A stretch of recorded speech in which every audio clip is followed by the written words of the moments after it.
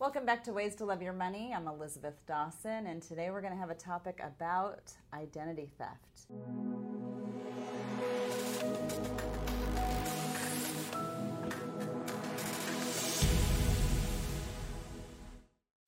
Ooh, it's one of those comments that makes your, skin just kind of shake and shrivel because you don't want that to ever happen to you. So I brought today Miss Katie Steck here with us. Good morning. Good morning.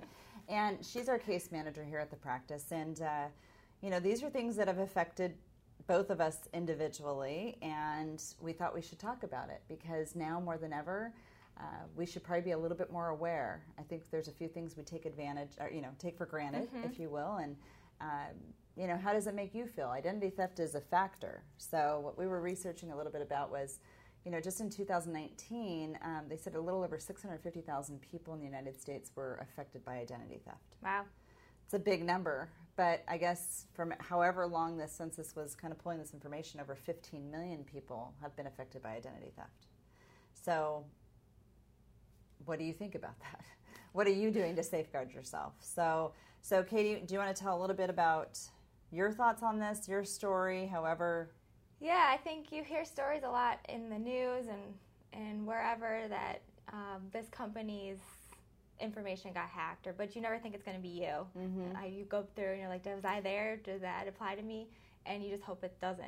Yeah. So when it does, you just kind of think, what can I even do about it? A lot of the time, they have my information, and what even how do you even protect yourself? Because you don't know who has it or what they could have done before you even found out. Mm-hmm.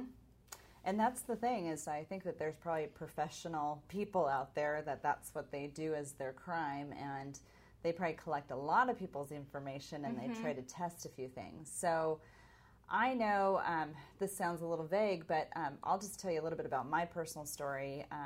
And it was something where, I've had a couple of different things over the years where maybe my debit card was, I don't know how they find it or how they get it or if it's a machine that they go to and they steal the information. But the interesting thing there is that if you're with a pretty good bank, they're gonna notify you right away and put a theft alert on your account, which I think is amazing. And I know that in the past people would say, well, I just want a credit card, that they would do that too, so it's not my personal money because then they would drain my account. Well, if you have a good bank, they're going to protect you from that happening.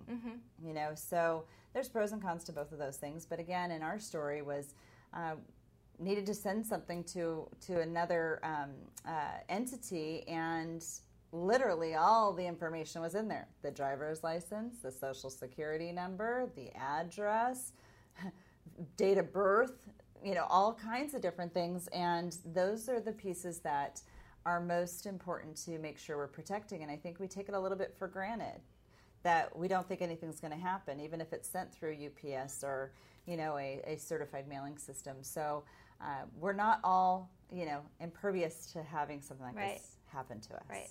So what were some of the things that you did to try and protect your credit or your social security number or your bank accounts? What were some of the things that you did to protect that? So I think my story is a little different from yours because I didn't actually have any bank accounts compromised that I knew of.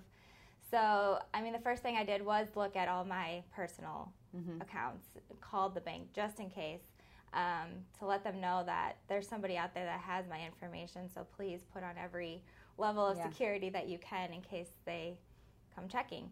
And then the next step was definitely freeze the credit. Make sure that nobody can go open up anything in my name or And how did you freeze your credit?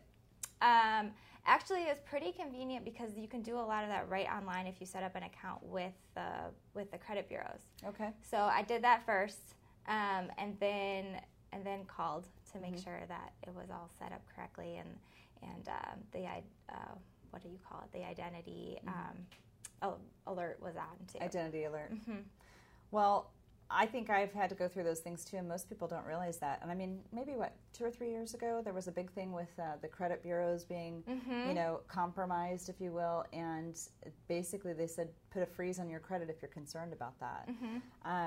Even calling the Social Security Administration, I think, is really important too, because if someone has all the connected dots. Maybe they don't know all of your personal information, but that's why it's so interesting, because when you go online, to open an account, or they want to have security questions, that's a little unnerving. So now I'm more aware of that, because it's like, I don't know if I want to give you all that information, because then what could someone else do? But they're doing that for our protection, right? They're doing that for our protection. So I know that there's a lot of systems and procedures that we use for our clients to make sure that they're all protected and they're doing everything,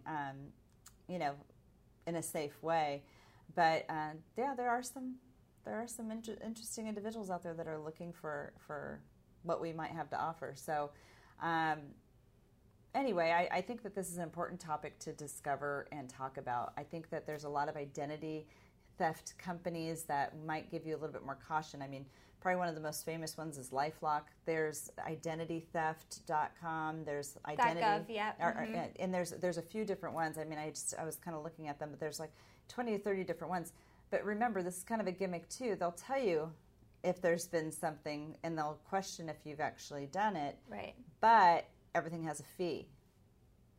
So it's really difficult to try and get your information for free out there. But the 3 credit bureaus will give you at least a credit report one time per year at no cost. And they do communicate with each other, so it was nice to call one and they alerted the others. Yes. So, yeah. And I got secure email or mail to my house saying it was taken care of. So that's good. Yeah.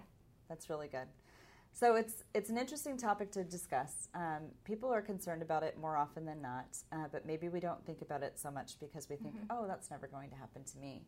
But I guess the one individuals, which Katie and I are kind of not in that demographic so much, but people that have that are most at risk for identity theft are the elder population, college students, and children, which I think is kind of amazing. You wouldn't think children. You wouldn't think children, but I guess that they can take their social security number, create a thread with that, Right, no one's probably checking.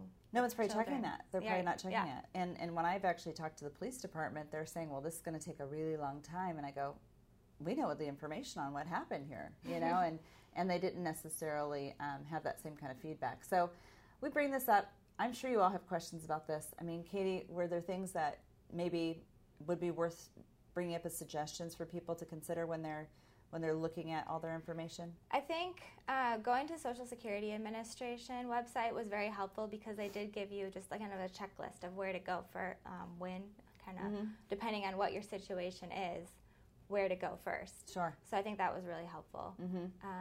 And I mean, just calling my banks gave me peace of mind to know that at least nobody was going to access my bank accounts because they had every level of security on it. Yes, so. And it's never fun to change a bank account, but it's better to be safe than sorry. It's a whole lot better to be safe than sorry. So if you're someone out there that's actually been affected by identity theft and you want to share some of your thoughts or comments that maybe other people should hear about, because this is not necessarily a subject that's brought up very much, let us know.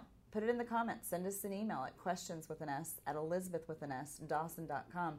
We'd love to hear what maybe your suggestions are, or what worked for you, or maybe what you're doing to be precautionary. And if this is more of a topic that you'd like to hear about on the show, I think we'd love to hear your feedback on it. So take care, be safe, know it's not the end of the world, but protect your information as best as possible. Don't be one of the statistics.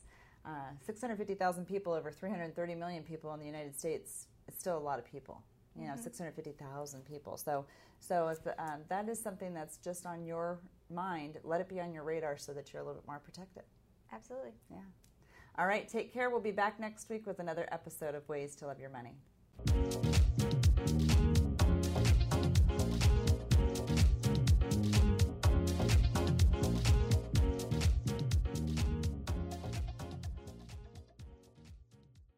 The information provided in this show is for informational and educational purposes only. This show is not investment advice, nor is it intended to address the financial needs of any particular viewer. The opinions expressed on this show are not intended to be an endorsement of any particular investment strategy or service of any other kind. You must make an independent decision regarding investments or strategies mentioned throughout the show.